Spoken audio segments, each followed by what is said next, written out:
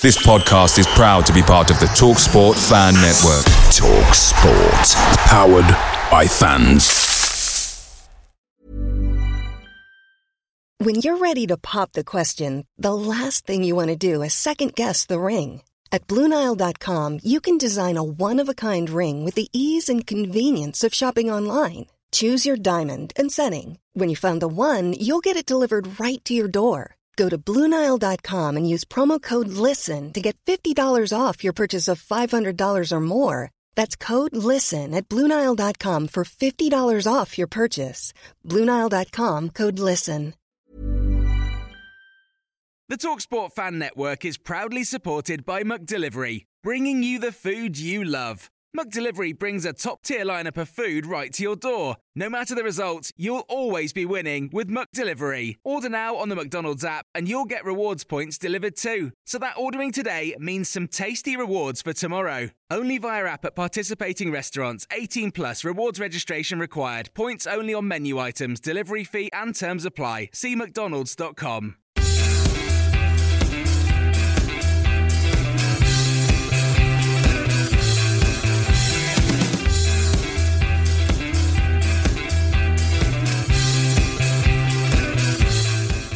Hello and welcome to the No Nay Never podcast, our first ever live event. Thanks so much for coming out. I know it's a bit after the game, but an entertaining match in the end for us to talk about. Firstly, I need to mention our charity partner, Clareton Brew. They do fantastic work with mental health and Burnley fans. They meet at the Turf every Monday, I think. Their website is claretonbrew.org. Yes. So please do check that out, very important cause. Let's crack on with the show. You already know who we all are. So we'll kick off with talking about the West Brom game. Natalie, the first half not up to much, but the second half really kicked on a gear. Yeah, I think so. I mean, I didn't mind the first half, to be honest. The first half was terrible. Jamie and I are going to disagree with this altogether. I didn't mind it. I thought it was particularly uneventful, and I don't think there was an awful lot of talking points. But I was hugely encouraged to see the team at least try and get forward. They were creating chances. They looked a lot more positive than they did against the Man United game. They were trying to play the ball. They were trying to get some chances. And they weren't particularly clinical chances, but I was still hugely encouraged that they wanted to win the game, even though they didn't, create that many clinical chances. Because it was difficult, and from the first minute, West Brom were time wasting. Yeah, yeah, they absolutely I were. think it's the first time I've seen time wasting in the first minute, which is it's always going to be difficult to come up against. But obviously, they came out to really frustrate us and really close the game down, which meant that it was not a particularly open or exciting. It was what we expected, wasn't it, out of a West Brom game? I think one of the differences last week was that West Brom were quite content for us to have the ball. It was similar to the game at their place in that respect, wasn't it? Yeah, I think we've seen it before that generally teams that let us have a lot of the ball tend to get a decent result against us because we don't seem too comfortable sort of driving the pace ourselves. I think I saw a tweet at half time that said, "Whose testimonial is it today?" And I think that was kind That's of harsh. I think that was scooped through the week. I think that is kind of the feel that the first half had a little. We were allowed to have a lot of the ball, but we didn't necessarily make many clear-cut chances. So, I think West Brom were hoping for more of the same as at the Hawthorn. Shall we brush over team selection? The team was very similar to Crystal Palace, just the one change was Kevin Long coming in. Yeah. Did you maybe expect to see more of the attacking players? So Brady and Gray, I thought they might start today. Yeah, I think I said last week that I thought it'd be pretty much the same team, except I expected Brady to play. I think Dyche has been a bit more comfortable playing him at home rather than away, so I thought he might have come in. But then he doesn't like changing a winning team. It's hard to argue, isn't it? Yeah, absolutely. So I don't think it was a big surprise. Obviously, there was a bit of a surprise at the back in the forced changes with. It's funny that Tarkowski's not been able to get a game all season, and now we've got Kevin Long playing, which is Tarkowski was our best attacker in the first. He was, yeah. That fantastic run down the wing, yeah. I think there was a little bit of fortune involved, though, as it did seem to bounce off. I think 5 or 6 people on his way through, but that was skill. He meant to do that. It was intended. Speaking of Kevin Long, how do you think he did first start for 2.5 years? I think it was. It was good. I was really impressed, actually. I think. I remember before he got his injury, he was looking like a real promising signing, and I was really impressed with him. And obviously, he got injured very, very quickly without being able to really establish himself in the side, which was a really real shame. So I wasn't necessarily concerned when I saw the team sheet about his ability. I was more concerned about the fact that he's not played for such a long time. His first competitive game in well over 2 years is obviously going to be a worry. But he looked like he'd never been away. I was really pleased, and I actually thought that the Tarkowski-Long partnership, say that that's untested, I thought it was hugely encouraging. I thought he did well. I think the second West Brom goal was a bit sloppy, but the first one was a bit unlucky, wasn't it? I thought. Yeah, the second one was definitely a bit sloppy. Would have liked to have seen it cleared or closed down before it happened. I know. So Tarkowski went for a sort of Ben Mee-esque, throw his head in front of the ball, but unfortunately, obviously, wasn't successful. I think Long got something on it, didn't he? But he could only direct it straight to the striker. Yeah, it was one of those ones where you see the ball just in the air and you're thinking, put your boot through it, and no one gets there. I don't know if any of us had a good view of the first Burnley goal. I know me, Adam and Kev were in the cricket field stand right behind the goal, so it was far end for us. Did you get a good I wasn't looking on the sense that I was absolutely shouting for the penalty and then he didn't give it and I was going mad, and then I turned to look at the linesman who then flagged for the penalty. Then I turned around and saw the referee was then pointing that way, obviously for the goal. And I was thinking he was going for it. Yeah. And I was like, expecting it to be a penalty. There was a few seconds because we were like the second row of the cricket field stands, not the best view of this goal. It took 2 or 3 seconds. We were looking at each other. Is that it took me longer than that. Yeah. These guys, they were like, Natalie, they've scored. They were kicking off. And we were like, oh, we scored. What's going on? I don't understand. So I still haven't seen the goal yet, but it was Sam, so I'm sure it was brilliant. And then Sam scored the second goal as well. Again, we've not seen replays because we've been setting up for this, but it seemed like Ben Foster lost the ball in the flight of Brady's free kick. Yeah, I think, Dad said earlier, Vokes didn't realise that Foster was actually coming. He wasn't intending to sort of flick it over the keeper, but it looked like Foster sort of just lost track of where the ball was, because he's actually quite a way behind Vokes by the time it, lands on Vokes' head, and in the end it's turned out to be a fairly straightforward finish. Didn't it? Yeah, and the first one, I think Barnes is incredibly well. A lot of players would have been rolling around on the floor waiting for the penalty to be given. Like all of us were waiting for the penalty to be given, watching the referee. But he gets up and he puts a decent ball in, and we'll see Sam's able to put it away. Yeah, the front two I thought did pretty well. I mean, I'm a big fan of Andre Gray. I think he should play pretty much every week, but it's 4 points out of 2 with Barnes and Vokes up front. Do you think that's a partnership that we could be seeing for the rest of the season now? I think it probably will be. I think Sean Dyche, I'm not sure he's convinced about how Andre Gray fits into the system we're playing at the moment. I think he's tried to get him in a few ways, and he's not really had that.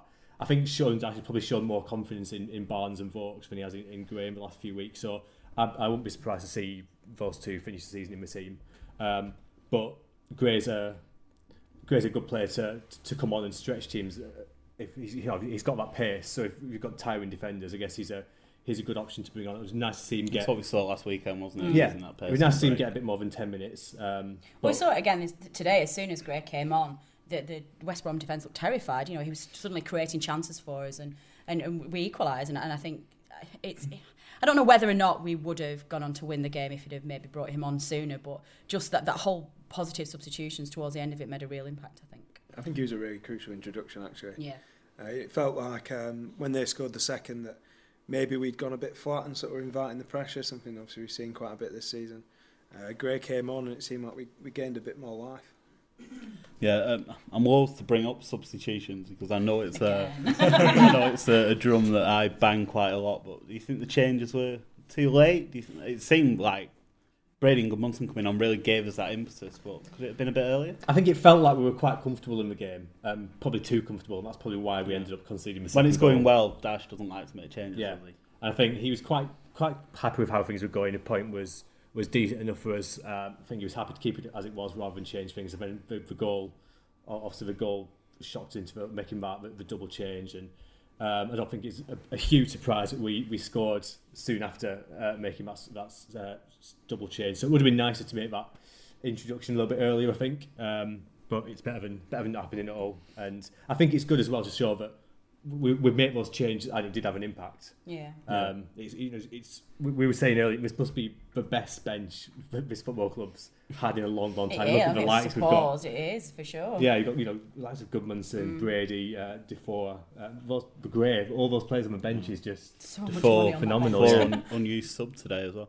Good point in the end then, takes us up to the magical 40-point mark, doesn't it? Yeah. I don't know how I feel about just having a point. I think after the game, in hindsight, it's very easy to say it was a good point in the end, and that's genuinely how I feel. But this was one that we had earmarked as being, before last weekend's performance anyway, as a must-win game. It's quite, in that sense, it's good in that any point that you get towards safety is a good point. But I think I would have liked to have seen us try and get 3 points just to try and finish as high up the table as we possibly can. But to be honest, I don't think we did that much wrong. It was such a strange game in that Burnley never really looked under threat, yet we conceded 2 goals, and they never really looked like they were going to go and try and win the game. I think they looked at the beginning like they weren't going to settle for a draw. Then as soon as we went 1-0 up, they really changed the pace and the tempo and really came at us, and it was no surprise whatsoever to see us concede and then go behind. And then obviously we managed to get the equaliser. So in that sense, I think, yes, the point is a good one, but I can't really think of what we could have done differently to try and get 3. I think in terms of the game, it was disappointing. I think we probably could have won that match, and you look at before the match, you think we could have won that match, and I think on the terms of how the 2 teams played, we could have won that match. But in terms of the season, it's a good point. It's that we've got such a big cushion now that 1 point. I think even without that point, I think we could have got beat today and we'd still be safe. But it just gives us that little bit more security. Yeah, so, I mean the mood at Turf Moor, it seems like everyone's pretty certain. I don't know how you all feel. It feels like it's pretty much done now. We are keeping a close eye on the Swansea match because if Swansea don't win, we are mathematically safe. But they are winning. They are still winning. So we'll keep a close eye on that one. Do you think it was a fair point then in the end? Are you reasonably happy? You seem like sort of 2 mid-table teams both quite happy with the draw. Yeah, I think the point was probably fair. I mean, particularly as soon as they went 2-1 up, they seemed happy to just play for time. Obviously, we then got the equaliser, and I don't think either team really looked like they were trying to push on too desperately. So I'd say both teams looked pretty happy to just take a point out of it. Because effectively, obviously, both team seasons are really sort of over now. Yeah, it certainly had an end of season feel, didn't it, in the first half. I think you're still worried that we're going to go down, aren't you? I might wake up in the middle of the night and go, can we go down? No, I won't. I'm all right now. I'm pretty happy. Like Natalie said, we are keen for it to be interactive, so we'll now throw it open to you guys for the next few minutes. Any specific comments, points about the West Brom game? Please don't be shy. Andy, you've always got something to say. I think we are safe though, aren't we? There's about 19 goal difference in the Hull would have to score, make 19 goals up in these 2 games. And Hull lost home to Sunderland, who were already down today, so that's going to be a big blow. I think we're well safe, barring a points deduction. Oh God! Don't give me that to start worrying about. The goal when it was a clear-cut penalty, that I think, and the ref waved play on, and then the linesman flagged for a penalty. Was he flagging for a penalty? Yeah, and then the referee kind of just said, and then we scored, and you're thinking, hang on, he's going to pull this back for a penalty, and I think the referee just thought, I better not. and didn't. Might have been the end if you watch that on a replay, I think the referee cocked up there a bit. Well, all's well that ends well.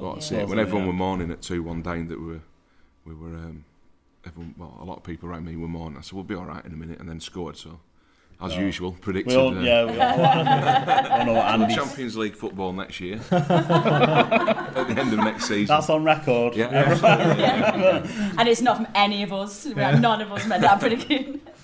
And anyone else? Yeah, we talked about going back to the game when Gray came on as sub.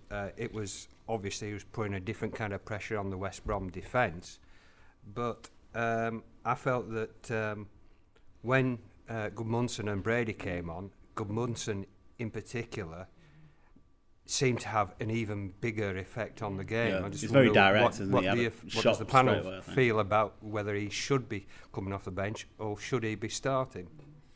And who do you take off? Well, that's a real problem in that if you're going to start Gudmundsson, you've got to take Boyd off. And whilst Boyd's very much divides opinion, I think he's been really good recently, and he's certainly been, and he's like, no. Let's not get into talking about George Boyd. He's massively upped his game recently, and Boyd had a really effective game today, and he's clearly a Dyche favourite. So whilst as much as I like Boyd and think he's done all right this season, I would prefer Gudmundsson. I agree with you. I think he needs to come in there. And I would always 100% prefer Brady to Arfield. So. We'll take one more on the West Brom game. Mike, was it? You want to say something? Yeah, I think it's more of a comment in general, in that I don't think that was our strongest team, but we're taking on West Brom, who are an established Premier League side, and we look better. And I think that's massively encouraging, actually. It wasn't like we were going toe-to-toe or dragging them down to our level or struggling or whatever. That team out there looked like a proper established Premier League side, and I think that's massively encouraging because we're going to lose a few players, I think. A couple of players like Keane or whatever, yeah, we're going to lose those. But I think, if we make changes to, say, Boyd and Arfield, who they were in a relegated side 2 years ago, and I think there are improvements there. I'm not just positive after this game, I'm positive for next year. Yeah, I think there's a lot to look forward to. We are going to move on from the West Brom game. Now, I don't know how many of you have been listening to the podcast from the very early days, but we used to do a quiz when the podcast used to be broadcast live via the World Wide Web, and we decided, since it's a live extravaganza, we're going to do a quiz again. We've got 5 questions, and in the event of a tie, we've got a tiebreaker. If somebody wins outright and we don't need the tiebreaker, we're going to have a secondary tiebreak champion quiz. We do have trophies for winners. So could be here all night with it. The pressure. Get off your phones and no cheating, all of you. I can see people got their phones. Question number 1. Concentrate, panel. What year did Burnley win their only FA Cup trophy? I know. There's a none and never trophy up for grabs here, I can see. Question number 2. Who, and this is actually a multiple choice question, just to give you who are the only English team to have occupied their ground longer than Burnley? Notts County, Scunthorpe, Tranmere or Preston? Question number 3. Which team knocked Burnley out of the quarter-finals of the 1960-1961 European Cup? I'm really wary of Kev copying me. If you'd seen my answer, you'd know I haven't copied you. Question number 4. What colours were used in the first 8 years before Burnley adopted claret and blue as their club colours? Now, final question. There's 1 point for each correct answer. Oh, bloody hell.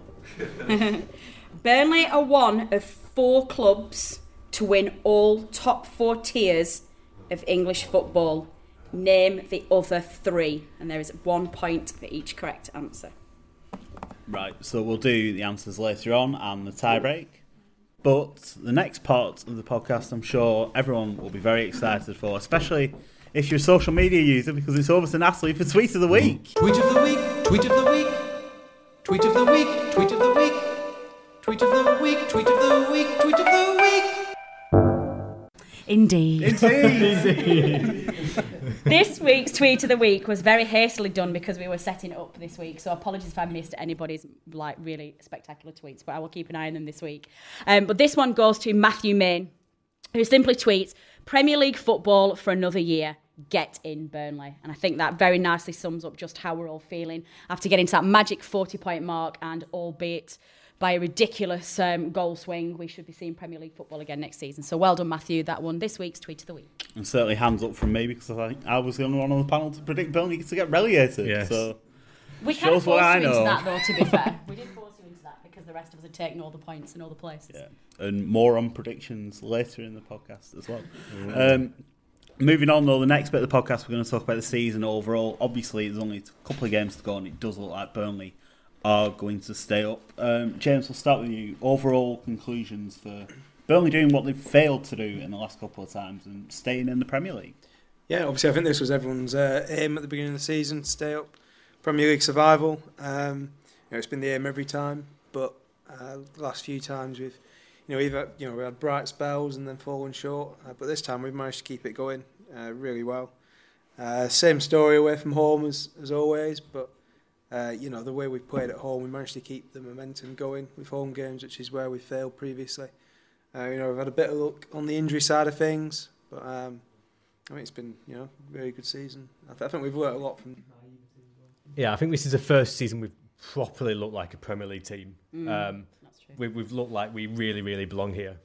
We can become a proper established Premier League team. Obviously, next season's going to be huge because we've talked about maybe lose a few players, and you wonder whether you have that second season syndrome, and what we doing this summer is going to be huge. But this season has been it's easy now to look back at it and think, it would be nice if this could be better. It would be nice if this could be better. But if you step back and look, this is Burnley, and we're set to be probably comfortably remain a Premier League team.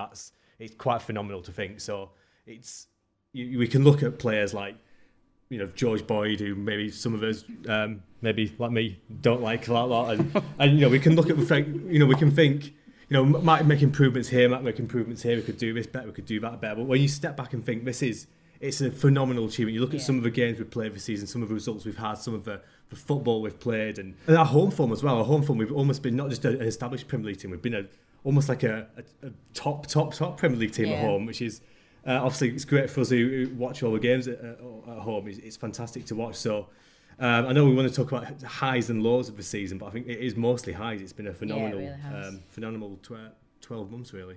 I think it's surpassed all of our expectations, hasn't it? We all came into this season expecting to be relegation fodder again and expecting us to have a really long, hard graft this season. And we really haven't. We've looked comfortable the entire season. We've never really struggled. Sure, we've had a difficult run after Christmas where we had that ridiculous run of away games and some really tough fixtures at Turf, but even those, we got through it relatively comfortably now you look back on it.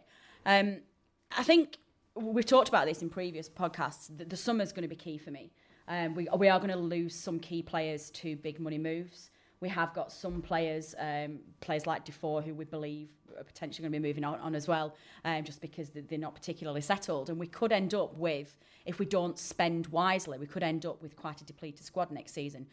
But for me, I think if we are sensible with our signings and we replace well and we build another squad, I don't necessarily think anymore that there is a danger of bigger teams going down. Like people have been saying recently that it's, the newly promoted sides have been staying up. If you look at the last few seasons, there's only been maybe one or possibly two that have gone down from the newly promoted sides. But a lot of that has been because we've seen a lot of the likes of Newcastle, Villa, Sunderland, teams that haven't invested wisely and haven't developed their infrastructure, who have been struggling for year after year, and it's eventually caught up with them and they have gone. Most of those sides have now been relegated. So I think that the sides that are in the Premier League at the moment are the ones who are building well and are doing well and deserve to be there. So I think we may very well see next season the return of newly promoted sides struggling again to find their feet and having to come up one or two times before they stay up. So the sides that are coming up from the Championship, with probably the exception of Newcastle, we probably will find that those two will occupy 2 of the 3 relegation spots. So there's no reason why we can't go on and try and go for a third season comfortably. More bold predictions from Natalie. So new me. What lessons do you think we've learned from previous seasons? Obviously, Dash seems a bit more progressive to me, and the team seems a bit more streetwise as well. Yeah, I think we've learned more about the way that the big teams play. Previously we've maybe been too content to give teams a lot of time and space on the ball and sort of not harry them and try and dispossess them, and we've let teams play their game too much. And obviously at the top level, even the teams who are in the bottom half, if you let them play, they can do damage. But I think defensively has been the big difference, and a lot of it comes down to having a settled defence for a whole Championship campaign, coming into the Premier League with the same people playing together. And apart from those few lapses where we've maybe given up goals in sort of added time and things like that, I think we've been very solid defensively. And that's normally quite a big key to staying in the Premier League, is obviously don't ship a lot of goals. And you see it now when you're talking about the teams who are looking to maybe try and stay up. The goal difference swings they require obviously are huge, and defending obviously keeps your goal difference down. Yeah, I think having that settled unit has been really important, hasn't it? I mean, it's the same back five that we've seen for most of the season. Dave Roberts, who's sat next to Phil Bird, he's put together a stat pack, but I think there's some dotted around, so make sure you get a good look at it. But before today, Keenan played every minute. Ben Mees hardly missed a minute, and Tom Heaton only missed a couple of games. Yeah, Lawton and Ward the same. So having that stable unit at the back, it's been one of the big factors, hasn't it, in the season? It has, yeah. It certainly has. And that backbone of a team is something that Sean Dyche has always been huge on since the moment he stepped through the door, is having that consistency, whether it's consistency in team selection and consistency in approach to games. He's not often one to change his tactics to the opposition. He's got the way he plays, and will change things about here and there, but that consistency is huge to him. On the flip side, though, I'll say that one of the biggest things for me this season is the opposite of that, is that we've not had to rely on a particular core. We've had, like we were saying earlier, that bench day, we've been able to bring on Andre Gray, Robbie Brady and Gudmundsson. In previous Premier League campaigns, we've never had that option before. I mean, it's the combination of having those options, of add that creativity to be able to bring in, so that when things aren't working, we can change things. Because previously, when we've made subs in previous seasons, the subs have been pretty much like for like. Where it's not, we've been able to make very different changes to the team this year, which I think is, it's like today, those changes changed the game. We've probably lost in previous years, wouldn't we? Which is fantastic. And also, I think it's related to that, but is that we've been able to invest a little bit more in the squad, and maybe because it's our third attempt at the Premier League, we've maybe had a bit more confidence to make that investment. When we look at the last Premier League, we signed Djukovic and Sordell. Obviously, Sordell's doing a big job for Burnley now at Burton, as James will be keen to point out. Just stolen Marvin's mention. But yeah, you look at the likes of Djukovic and Sordell, and this season we've got the likes of Defoe. Okay, that design hasn't particularly worked out particularly well, but it was a massive show of intent. The likes of Brady and Gudmundsson. I think that confidence to improve the team significantly has also been a really big part of this season. That's come from the top as well, hasn't it? Yeah. It's come from the confidence of the board have had in giving the money to be able to sign, and it's really uncomfortable figures for Burnley fans. I think I summed it up for me, for Burnley fans in general, in that we were really worried about spending, and we've been quite critical about transfer windows in previous seasons and giving the team a chance to stay up. And then suddenly we were splashing all this cash, and that so many Burnley fans were saying, my God, can we afford these players? Like, are we going to go bankrupt? It's the Burnley fan way, obviously, but it's been a commitment from the top, hasn't it? Well, I think one big thing has been, actually, if you look at previous Premier League campaigns, we've been really undone by sort of injuries in the midfield. Whereas this time we've had the depth, obviously, to cope with Marnie being injured, and then obviously Barton recently getting suspended, and we were worried last week. No Barton.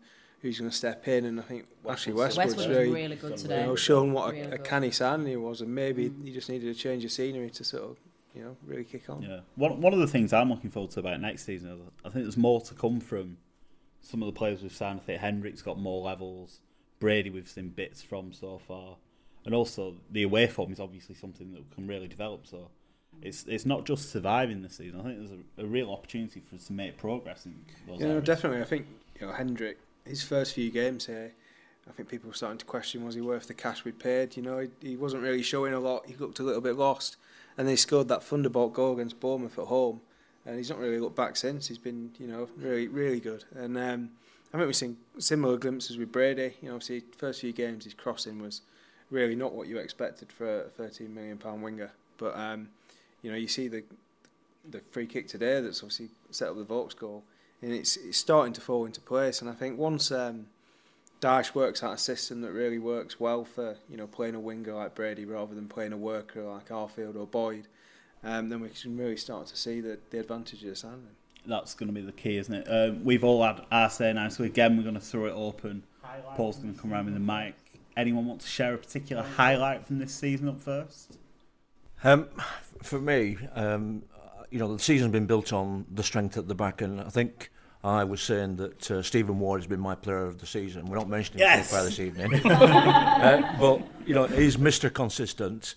He gets clattered every game, just gets up and gets on with it. He provides one of our main attacking threats in some games. But as I think Phil Bird corrected me and said, actually anybody from the back five could be player of the season this season. Yeah, well, we're going to come on to that next, actually. And what I want to say is that as far as our recruitment policy this coming summer, that you can never have too many Irishmen. I'm sure the point. I'm sure Dad can take that on board. Yeah, what about next season? What lessons can we learn from this season moving into the next campaign? Has anyone got anything to add on that? Down the front again? Yeah, Sean has used his favourite 4-4-2 for the last 3 seasons, and it's served him very well. But it's quite obvious that it leaves him without a plan B when things aren't going too well. Do you think he's learnt his lesson and maybe he'll make some signings that will enable him to vary his formations in the coming season? We played 4-5-1 a lot earlier in the season. When Gray was suspended, we moved to the 4-5-1 and had quite a lot of joy with it at home. Yeah, we seemed very reluctant to go back to it though since. Obviously, you look at Sam Vokes scoring today, and obviously he'd been out the goals for a little while, but he got quite a lot early on, playing up front by himself. So I think when we were struggling to really find a partnership out of Barnes, Gray, or Barnes, Vokes, Gray, Vokes I think did work, but didn't seem to want to go back to it. But I'm surprised we didn't try Vokes up front on his own again. Especially as that gives you the option maybe to play Defoe. If the concern is his fitness, you can carry him on in a 5-man midfield. So I think a lot of the problem is that when we were playing 4-5-1 comfortably, we had that point just after Christmas where Hendrick got sent off at Watford, Marnie got injured, Gudmundsson got injured, and then Joy's charge from the FA came up, and we were suddenly looking at a situation where we had potentially no midfield. And I think at that point that really restricted Dyche to be able to vary his formation and vary his team because he just didn't have the personnel available to do it. And during that time, he felt quite comfortable back into that 4-4-2, and it just seems to have worked for him so far, and he's got himself comfortable with. Yeah, I think flexibility is something to work on. You see a lot of teams, Spurs in particular, seem to the switch from a back four to a back three almost from minute to minute in the game, and I think being flexible is going to be really important. Before we move on to talking about player of the season, one last chance. Anything else? Comments on this season as a whole? What have you most enjoyed about seeing from Burnley in the Premier League? Sorry. You again? This is my moment in the spotlight. I think today showed the strength that we have as a club and as a footballing side. That I believe that the training is as intense as match day, and I think that allows people like Kevin Long, another good Irishman, allows people like Kevin Long to come into the side. And it's seamless almost. Tarkowski, coming into the side, it's seamless. And I think, that's something that clearly Sean Dyche will be promoting for next season as well. The fact that, be ready to do a job. Westwood as well. Westwood's he played a few games when he first came in, but then before he came in last week, it had been quite a while until before he'd played. So and he came in and he's been one of our best players in the last few games, I think. So it's another example of that. You know me, over the years, I never really go into speculation. So I'm quite happy that Sean's. You leave him to do his job. He gets paid to do it. I think he's done a great job. Well, you love speculating. I know. I know.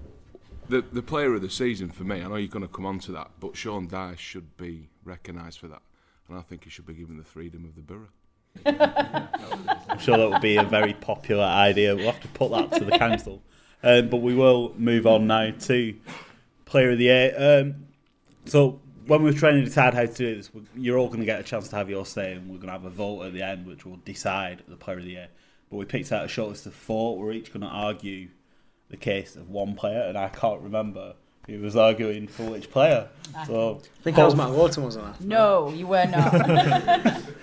Kev, can we start with you? Can you remember who your person was?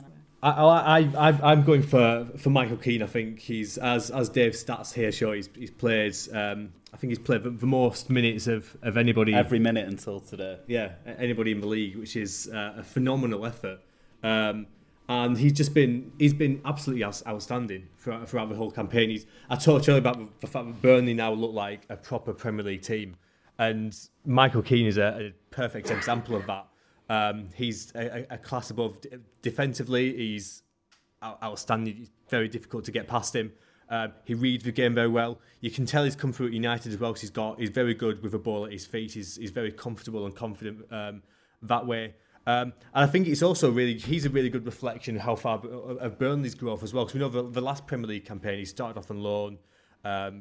We signed him permanently in January, I think, and he played bits here and there, but a lot of the season he was kept out by Michael Duff and other players. And we saw a glimpse of his talent there, but he wasn't quite ready to be a top class Premier League player. And now, obviously, he was fantastic in the Championship last season. He's come back in and played every minute this season until today, and it's that growth it's difficult. You look at that from 2 years ago to how he is now. It's phenomenal how much he's grown as a player in that short amount of time, and I think that it's a really good reflection, not just of him. It's a good reflection of the way Burnley as a club has grown, and also the environment we've got at the club, which allows that players like that to come in and really improve their game. And he's been our best player for me this season. I think it was mentioned last week actually when we were on TV that one of the commentators said maybe it's an example of how we should give players more time to develop as youngsters at big sides. Yeah. That he left Man United and no one was probably that really bothered about him going, but now obviously he's turned into a top defender again, and teams like Man United want him back along the same lines as they did with Paul Pogba. I don't think he's ever going to develop though while he's at United. I think a counter argument to that is that he's not going to get into that first team. He almost has to leave United and go and play regular first team football to develop that skill at a high level. Full England international now, of course, Michael Keane. How brilliant was it to see a Burnley player playing for England, by the way? And another England international up next. Faultless segue. It's like we know what we're doing. James is going to talk about Tom Heaton. Yeah, so apparently my player of the year is Tom Heaton. I didn't actually pick it myself, but it's hard to argue with his influence on the team this season. And I think the whole time he's been here, really, as a player again, came from a top team originally, sort of bounced around a little bit, and then he seems to have found a home at the Turf. Obviously, more saves in the league, at least before today, probably still is. Just shows how much work he's made to do. I know that maybe goes against saying how great our defence is, but obviously I think if you face a lot of chances, make a lot of saves, then you're doing a great job. And so many clean sheets as well for a team in our position. I think to have the number of clean sheets he's had this season, and that's considering he's missed a few games as well, obviously with injuries. I think he's just been absolutely fantastic. And captain, I think he leads the team by example. Great communicator, and obviously someone who feels pretty. I think there's almost a danger that we underestimate Heaton just because we get so used to his excellence. He doesn't really surprise us anymore. But the performance at Man United for me was outstanding. One of the best individual performances in the league. Full stop. It's probably one of the best goalkeeping performances in the Premier League. In the past decade. Yeah. It really was one of those games where I don't think we defended particularly well against Man United, but obviously Tom Heaton made a lot of great saves, and he was. I think he's a big player when you need him. I mean that's the key thing. Small number of mistakes for a goalkeeper, but when he's called upon to make a timely save, he always seems to manage to do it. And I'm trying to think of a mistake he's made this season, but it is really, really difficult. And I know last time we were in the Premier League, I think there was only the Swansea game where he sort of threw one in, and bar that, I think it's very, very rare you see a mistake from him. Yeah, I mean, we saw today the West Brom fans rate Ben Foster very highly, and he made a mistake that cost them a goal. I don't think there's any comparison really between those two now. Next up, Natalie's going to talk about Matt Lowton. Yes, little bit of a confession here. James and I had a bit of an argument over who was going to get Matt Lowton. Natalie and James having an argument. Thought it. But we did. So this is kind of like our joint nomination, but I won and made James go with Heaton. Actually, this is a really good opportunity. While we've got in the room, is it Papa Bird? Is it Matt Lowton or is it Matt Loughton?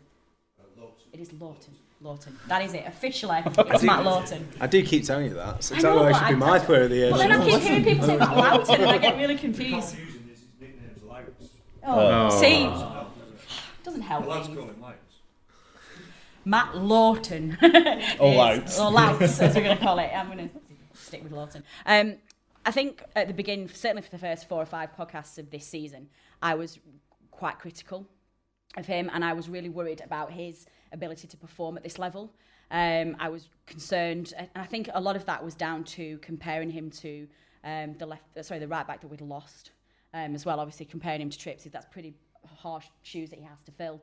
But he has, for me, been the most improved player this season. I think he's grown in confidence, he's grown in competency, and even over the last few games, we've seen him putting some absolutely fantastic balls in the box as well, which was probably the one thing that was lacking from his game earlier in the season, and one thing that we were missing from Trips quite badly. I think he's obviously a very popular member of the team, and I just think his improvement alone and his confidence this season gets my vote. Yeah, I think if there was an award for most improved player, I think undoubtedly Lowton would certainly win it. I'm last, and we thought we couldn't just have defenders, so even though he's not really my player of the year, I'm going to talk about Andre Gray. I think over Christmas his goals were so important, those 2 back-to-back games. He had the goal against Middlesbrough that was the winner, the hat-trick against Sunderland. even now, I think if you look at the league table, if we hadn't won those 2 games, we'd still be in a little bit of trouble. I think Volks has maybe caught him up today, has he? On goals, Volks and Gray are pretty similar, I think, in the goals charts. But considering Gray's not been in the team all season, I think we've got to talk about his character as well. The fact that he was suspended, obviously something that happened a long time in his past. The fact that he's been able to come back, score goals in the Premier League, and I think without Andre Gray's goals, we might be in a bit of trouble. I know James agrees with me on this. I don't think we've played to Gray's strengths a lot. I think we could have scored more goals as a team, and I think Gray could have scored more goals if we'd maybe been set up to serve him better at times. But I also think it's fantastic that we've got a player who's got a celebrity girlfriend. I think that's pushing Burnley up into the A-League. So it gets a lot of stick. I really don't understand it. It's jealousy, isn't it? I will never understand the hatred that a lot of Burnley fans have. There was a tweet, wasn't there, on Thursday? I don't know if it was in jest, but someone tweeted No Name Ever and said Andre's working hard, preparing for the game on Saturday. It was on his girlfriend's Snapchat on Thursday night. Like, he's not going to be training on a Thursday night. That's ridiculous. I think when we talk about not playing to his strength, a big part of it is he's a tireless worker for the team, and I think sometimes he gets stick off fans for maybe not working hard. But I think he puts a shift in every game. He does a lot of running, and he never really gets a lot, as thanks for his efforts. The service isn't necessarily to his strengths. He does a lot of running down the channels, and Andre Gray is not really someone who should be in the channels. He should be chasing onto balls past the defenders, and if we'd played to his strengths more, maybe we would have been talking about him as a clear player of the year with sort of 15 goals. But I think for me, he's one of the players that we do genuinely have to try and keep hold of in the summer. There's talk already about other sides wanting him, and in the right team and with the right service, he can easily score an absolute bag full in the Premier League. He's a Premier League striker.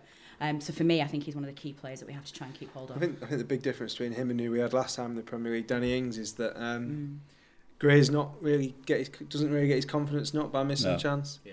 You'd see Ings would maybe sort of slowly come back to the halfway line after missing, whereas Gray seems to just shake it off and he's ready for the next opportunity.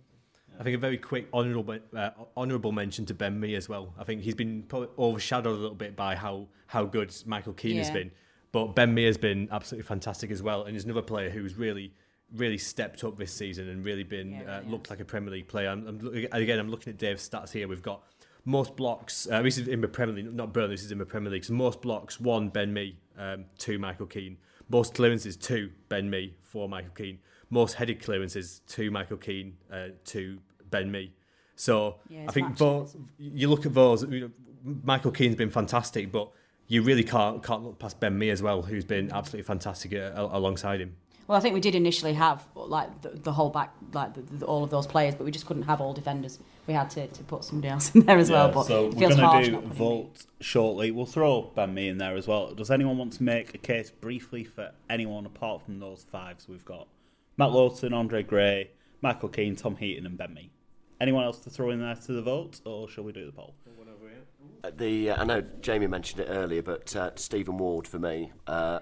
Ever since last season, weren't it, when the change was made and Mee was brought inside.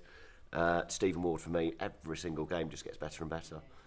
Even as an attacking threat now, against Crystal Palace, the way he was dancing down that wing was just beyond superb.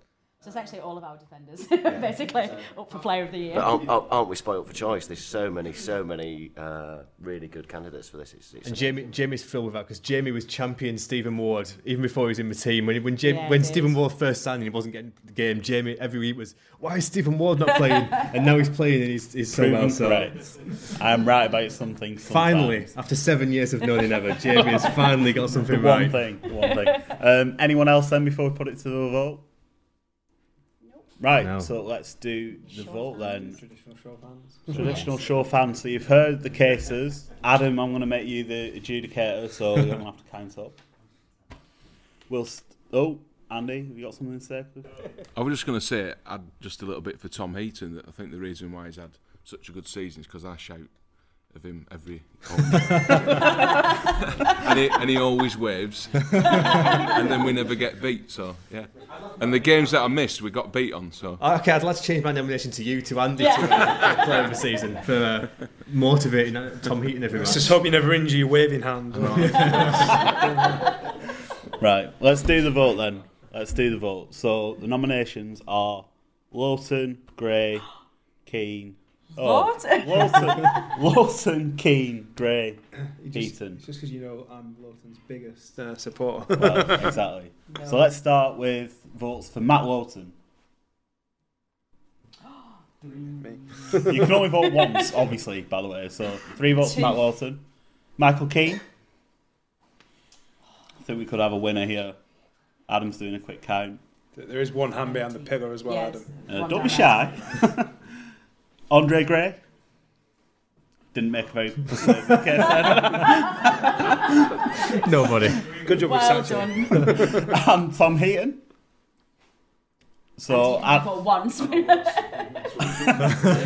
Adam will confirm, but I think that means Michael Keane is the non-ever player of the season. So you can't really argue. It's hard to argue with that, isn't it? It's another victory for me.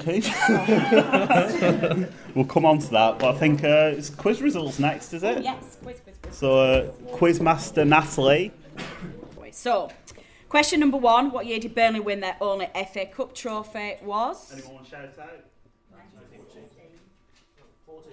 Yes, 1913-1914 season. Question number 2. Who were the only English team to have occupied their ground longer than Burnley out of Notts County, Scunthorpe, Tranmere or Preston? Preston. Yes. 1 point for each of those correct answers. Please don't say I've got any of these wrong, you two, by the way. Just don't tell me if I have. You'll be like... Question number 3. Which team knocked Burnley out of the quarterfinals of the 1960-1961 European Cup? Yes. I didn't know that one, so I put Forest Green Rovers. Which is, Really? Question number 4. What colours were used in the first 8 years before Burnley adopted claret and blue as their club colours? Boo. Blue and white. Thank the Lord we changed from that. True. And final question, question number 5, and again you get 1 point for every correct answer. Burnley are one of 4 clubs to win all 4 tiers of English football. Name the other 3. Yes.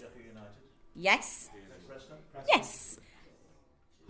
Obviously Sheffield United have only just done that with their championship this season. So, did anybody get all 7 right? How did you two not get all 7 right? Seriously? Phil gave you all a chance. Anyone claiming 6? Did anybody get 6? We've got a claim for 6 here. 3. Adam, go and check. At least verified 6. This is very exciting. 3 sixes. We're going to get the tiebreaker. Oh, here we go. Tiebreak. Right, so we have a tiebreak between the 3 people who've got 6.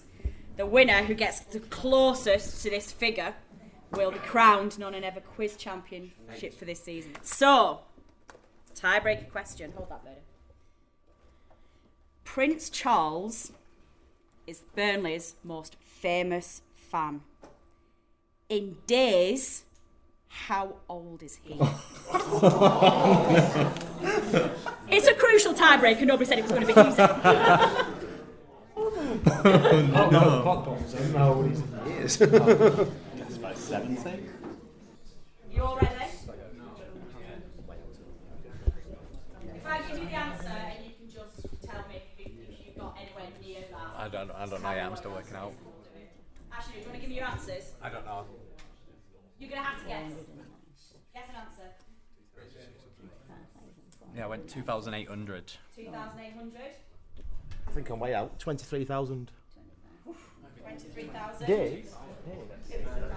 3,200. 3,200. We have somebody who's very close. The answer is 25,011 days old. There you go. Thank you very much. Thank you. By the way, the Swansea game is finished and they did win. So, unfortunately, we can't have a survival party. But someone who is going to be having a party today, I think, Oh my God. is Kevin. I do have props. The Predictions League, Kevin has been running all season, and weirdly,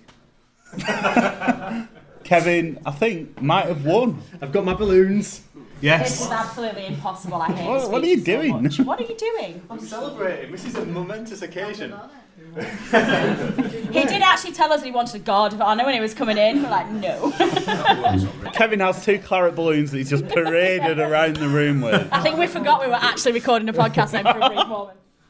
Impossible, but I deserve to be impossible because I am fantastic. We've been predicting every podcast we predict results, and then partway through this season, it was Natalie's idea to It was Adam's idea to Yeah, me too. to put our predictions to the test and see who was actually the best at predicting these results. And what happened? It turns out it's me. Not just that, but Natalie, not so good. Oh, well, hang on a minute. I sacrificed my performance in the Predictions League for reverse psychology, having to predict that we would lose. So I sacrificed glory so that the team could be surviving today. So I should also. I sacrificed glory by predicting we're going to win every week. So. Yeah, that's true. I'm just not very good at predictions. And I am. So, in fact, it was secured. My victory was secured before this weekend because it was so close at the top. I was so far ahead that Jamie needed to get a win and for me not to get a win. And we both predicted a 2-0 win. So right for skiving and obviously phone in my prediction. Isn't it? So James predicted a 3-0 win. That was very uncharacteristic. Very optimistic. First Me and time all Jamie, season. like I said, both predicted 2-0. Natalie's reverse psychology Worked. No, it kind of worked. We didn't lose. Predicted a 2-1 defeat. So that means I am officially crowned. It's been pretty much there for months now. But it's now officially This crowned. is what we have to put with every single week.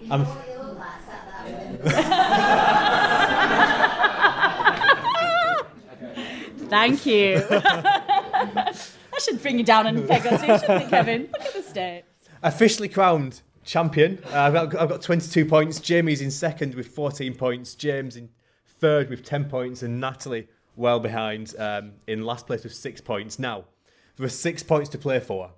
There's a 4-point gap between Natalie and James. So it could all be over this time next week. Might have to predict something that's not a win. Might have to. Unfortunately, we can't do the forfeit live because it's not confirmed. There's no forfeits. I don't remember anybody saying anything about forfeits. Someone had the bright idea of whoever came last would have to do a forfeit. I honestly didn't ever believe that I would be last. I was way too cocky about this Predictions League. I was like, yeah, somebody else thinking it was going to be Bird, thinking, yeah, let's do a forfeit, and it backfired spectacularly on me. So make sure you tune in next week when Natalie will probably be doing her forfeit. Hopefully it won't involve singing. Absolutely will involve singing. So we should, even though it's virtually pointless now, do predictions for next week's game at Bournemouth. We'll not preview the game at Bournemouth because who cares, we're already safe. But James, you can kick us off. I'm sure you're going to predict a win because you always do. They're going to reward me for cycling all the way there. Oh, of course, plug. And they're going to win 2-1. 2-1. I'm going to go for a draw, 2-2 draw. Kev. Champion. Well, you're going to get 1 point because the score is going to be 1-0. So that's the result next week. Natalie, do you have a bad feeling about this game? I don't know. I don't know whether I'm going to stick with it or whether. I think if Swansea had have lost and we were properly safe, I think that I would have probably just then tried to get glory in the Predictions League. But given that there's still a chance that they may pull back these 19 goals, you never know. It's better to be safe than sorry. Then I've got a really, really bad feeling about this. I think that Bournemouth are going to be too strong for us. I think that we are going to be way too confident because we think we're safe, and I think Burnley are going to lose 2-1. And when we win, then you're welcome. On the beach already, is what you're saying. On the beach already. But you know, if they win, and your reverse psychology works, then I get a point, and you will get nothing. And but the team will be safe, and that's the most important thing. And I'm taking one for the team. And you'll be singing Celine Dion on the podcast. Is that what we said? Nobody wants that. So moving on from the predictions, we've still got some time before we have to all go home. So we're going to end with a Q&A. We're hoping to have a special guest today, but unfortunately didn't quite come through, so you just stuck with the four of us, including predictions champion Kev over here. So this is your opportunity to ask questions of us about football, preferably. Well, not necessarily. Yeah, we are throwing it wide open, so don't be shy. Paul's going to come round with the mic. Who wants to kick us off with a question? We had a couple sent in that we can turn to if everyone is too shy. Does anyone want to start? Dave Roberts. Are you going to let listeners join in with your predictions for next season? That's a good idea. We have spoken about this, and there's a few thoughts that we could do like either a listeners' poll and get the general consensus, win, lose, draw, or we could try and do something a little bit more detailed. Yeah, we've got a few options, but yeah, we definitely want the listeners to get involved next year with the predictions league. And maybe one of you guys can come second next year. Yeah, and if it's going to be a season-long effort, I might actually just stop predicting a win every week. So. Or we could maybe just bin predictions this year. That would be great. I'm sure Kev would love the chance to build a bigger spreadsheet. He built this spreadsheet and he even put the programme in that when he was crowned champion, his name was up in gold. Yes. Like, are you kidding me? This is ridiculous. But then he kept forgetting to put the scores in it. So. Yeah. This is probably as good a chance as any to talk about your next season plans. So I don't know we're going to do that before the end. So I was looking at you and you were like, why are you looking at me? I don't know. So obviously, as Natalie said, Jamie is very sadly leaving us at the end of his season. So we're none of us going to some sad music. Bromers singing. My heart will go on. But yeah, none of us is going to continue bigger and better than ever. Obviously, Jamie leaving gives us a chance to maybe kind of shake things up a little bit and maybe look at what we're doing, look at what we can do differently. So we're really keen to get your ideas as well. So, and we want to hear, what you want to do. That's a really good feedback from Dave. We want to get the supporters and the listeners getting involved with Predictions League. But yeah, we're going to be looking at. We've been doing a podcast for quite a few years now, and we do a general thing with preview games. We look ahead to the next game. So we're really looking to see what we can do differently, if there's anything we can tweak. We don't want to change the recipe completely because we know it works really well. You guys enjoy listening, but we want to make sure we keep keeping it freshened up. So we're really keen to hear your ideas, and if you have got any ideas for things you want to listen to, any things you hate about the podcast, anything you like about the podcast, Cat corner. It's here to stay. Anything else you'd like to see us do differently? Anything? Sorry, just tickly cough there. Any new features you'd like us to add in, please get in touch. You can tweet us, send an email or whatever. So or come and talk to us at the end. Yeah. I think we want it to be a lot more interactive from next season, don't we? We want to get more of your thoughts and comments. We want to be able to talk about people's opinions. We don't always get a lot of direct questions when it's coming up to recording, and a lot of that is our fault as well. I mean, sometimes with work commitments and things like that, it's quite hard to be able to get organised to get enough people to feedback before we all run in from work and start recording. But we're going to be obviously get more organised next season and be able to give you all a platform to send questions in and comments, and read more emails out and read more tweets out. So hopefully it'll involve you guys a lot more next season. Yep. Let's carry on with the Q&A. Anyone else? Phil Bird. So whilst you've been on air, there's been some really sad news tonight. An all-time Clarets legend, Peter Noble, has died. 1973 to 1980, he was a fantastic player for Burnley. Sorry, that's some really sad news. Magnificent player. Played full-back, played centre midfield, up front. Fantastic player for Burnley. Some sad news tonight. Really sad news. Yeah, obviously thoughts with Peter's friends and family. Any other questions or comments while we're here? We've still got some time, so please don't be shy. Paul, I know you sent one in, Paul. Is this going to be the same one? Actually, yeah, you did tweet us one in, didn't you? Slightly different one, and first time I've ever met Birdie face to face. Is it a wig? It was actually. It feels real. It feels real. Actually being cut this morning as well. So I even went to the expense of a £7.50 haircut for all of you. So. That was my favourite moment from so many shows in such a long time. And we did get some questions. We did get some questions tweeted in as well. Just bear with me a second. I've just been rocked by that very amusing question. I assume you were asking so I could recommend somewhere for you to pick one up, Paul. Chris Ratcliffe asked us a question. Should we break our current wage structure to try and keep Heaton or cash in and go for another keeper? I think it's an absolute no-brainer for me. I think we have to keep him. I think he's far too key to that defence. And I think his club legend in many respects. His family are from here. His family support Burnley. He's obviously so settled. He's our club captain. I think for me, we do everything we can to keep hold of him. I think he's a key player. I think he's more than a keeper, isn't he? He's a key member of the squad.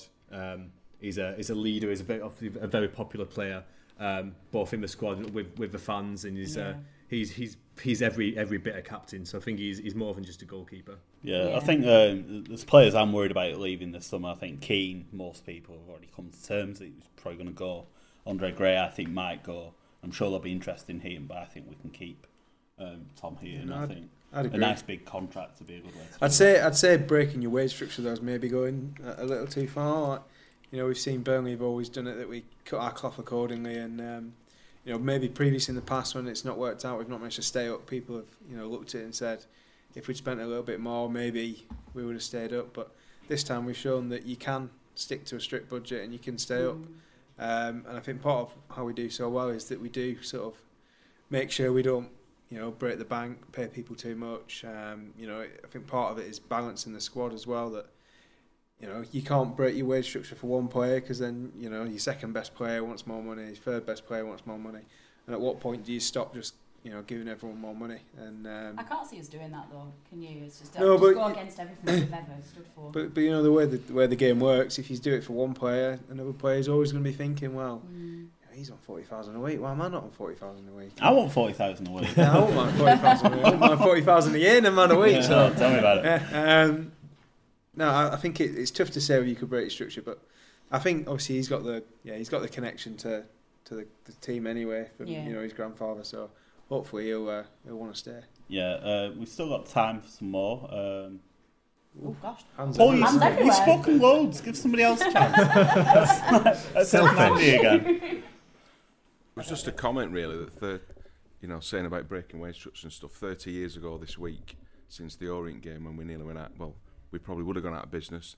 The dark days where they were locking the doors and hiding in cupboards so that the electricity board couldn't turn the electric off, so they could have a night match, so they had enough money to pay the bills. And we've just secured Premier League status. We're a long, long way away, aren't we, really, from where we were? I don't think we should underestimate what we've done this season. It's been fantastic. Sunderland have finished bottom with a debt of 110 million. We're debt free. Their wage bill is 83 million. Ours is a lot less than that. Supposedly 33, I saw in the paper. Yes, it was reported in the paper. Yeah, we are running out of time, but we'll just take one last question from Mike. Before I get to the question you say about the Orient game, I think as fans we ought to remember probably where we were 30 years ago and where we are now, and I think also we need to think about where Orient are right now and offer some support to those guys, because it can so easily go the other way. My main question was along the lines of transfer activity. Where do you think the Clarets should be shopping next year? Because we've got a lot of money. And we've got a lot of money that a lot of British clubs, where traditionally we get our players from, are going to see us with a lot of cash. Alternatively, do we start looking abroad? Well, then the Defoe thing hasn't really worked out. Where do you think we should go? I think it's going to be a big summer, I think. I think there will be a couple of outgoings that bring in a lot of money. I think Keane will probably go for 20, 25, maybe more than that. For sure. So that's going to give Dash something to play with straight away. I think a new striker is going to be a priority for me. I don't think we should discount the overseas markets just because of the failures. I think we just have to be a bit smarter. Defoe was obviously injury prone and we struggled to accommodate him, but I don't think we can. We've not had successes, but I don't think we should just rise off. Munson's been a success. He's just injured too much, isn't he? Yeah. I think on that as well, we've talked about how the infrastructure of the club has improved, and you've got to imagine that our scouting network will improve. The scouting network. I get everywhere these days. We've got to imagine that our scouting network will have been improving at the same rate as well. So, although I think it's similar, we can't necessarily rule out overseas signings because of previous. It's not worked out previously when the infrastructure of the club has improved, and that could only help us. I think we'll see a real mix, sort of maybe a few overseas players, a few bigger money moves from the UK, and then also maybe a few players like Ashley Westwood, who previously, a few years ago, we would have been saying was quite a lot of money for us, but obviously now it's quite small fry, like a couple of million here and there. I think the key thing is that obviously the massively inflated market for English players is ridiculous. You can get... it's one of the things that I was worried about, well, not worried about, but was wondering whether Keane would go for the money that he was touted, because as great as Keane is, he's expensive because he's a young English centre-half, and you think, Everton, for example, who are the team rumoured to be going in for them, can go into the European market and get a player of his standard for half the price. So I think we may very well find we are struggling in the English market, not just because of transfer fees, but for wages as well. The players command wages that will probably break our wage structure, and our very strict wage structure. So I think we either have to go into the Championship and pick some really good Championship players who will step up, which has worked for us before, or maybe look abroad. Yeah, I think it's going to be an interesting summer. I think very interesting summer. We are running out of time, I'm afraid. So if people wanted to speak and haven't had a chance, I'm really sorry. Feel free to tweet us or email us any further thoughts. Email address is podcast@nonamenever.net. You can also tweet us at nonamenevernet as well. But we are coming towards the end of the show. Thank you so much for coming out. This is the first time we've ever done anything like this, and it's just incredible that people would come and watch us talk about Burnley Football Club. It's really weird to me. I'm struggling to get used to faces looking back at me. And obviously, on a personal note, I'm coming towards the end of my time at No Nay Never. This is a fantastic way to come out to put some names to faces, meet some of the people who've listened from the start. Faces, same thing. People who've provided us support that's kept us going over this time. I'm sure these three and Adam will do a fantastic job moving forward in the future, and I'm sure they will welcome any comments, feedback, etc. as well. But that's going to be it. So thanks again for coming. Thanks also to Rick, who provides our artwork. Thanks to James, Natalie, and Kevin for joining me. I've been Jamie Smith, and this has been the No Nay Never Live podcast. Thank you very much. Away days are great, but there's nothing quite like playing at home. The same goes for McDonald's. Maximise your home ground advantage with McDelivery. Order now on the McDonald's app. At participating restaurants, 18 plus serving times, delivery fee and terms apply. See mcdonalds.com. Planning for your next trip? Elevate your travel style with Quince. Quince has all the jet-setting essentials you'll want for your next getaway, like European linen, premium luggage options, buttery soft Italian leather bags, and so much more. And is all priced at 50 to 80% less than similar brands. Plus, Quince only works with factories that use safe and ethical manufacturing practices. Pack your bags with high-quality essentials you'll be wearing for vacations to come with Quince. Go to quince.com/pack for free shipping and 365-day returns. This podcast is proud to be part of the TalkSport Fan Network. TalkSport. Powered by fans.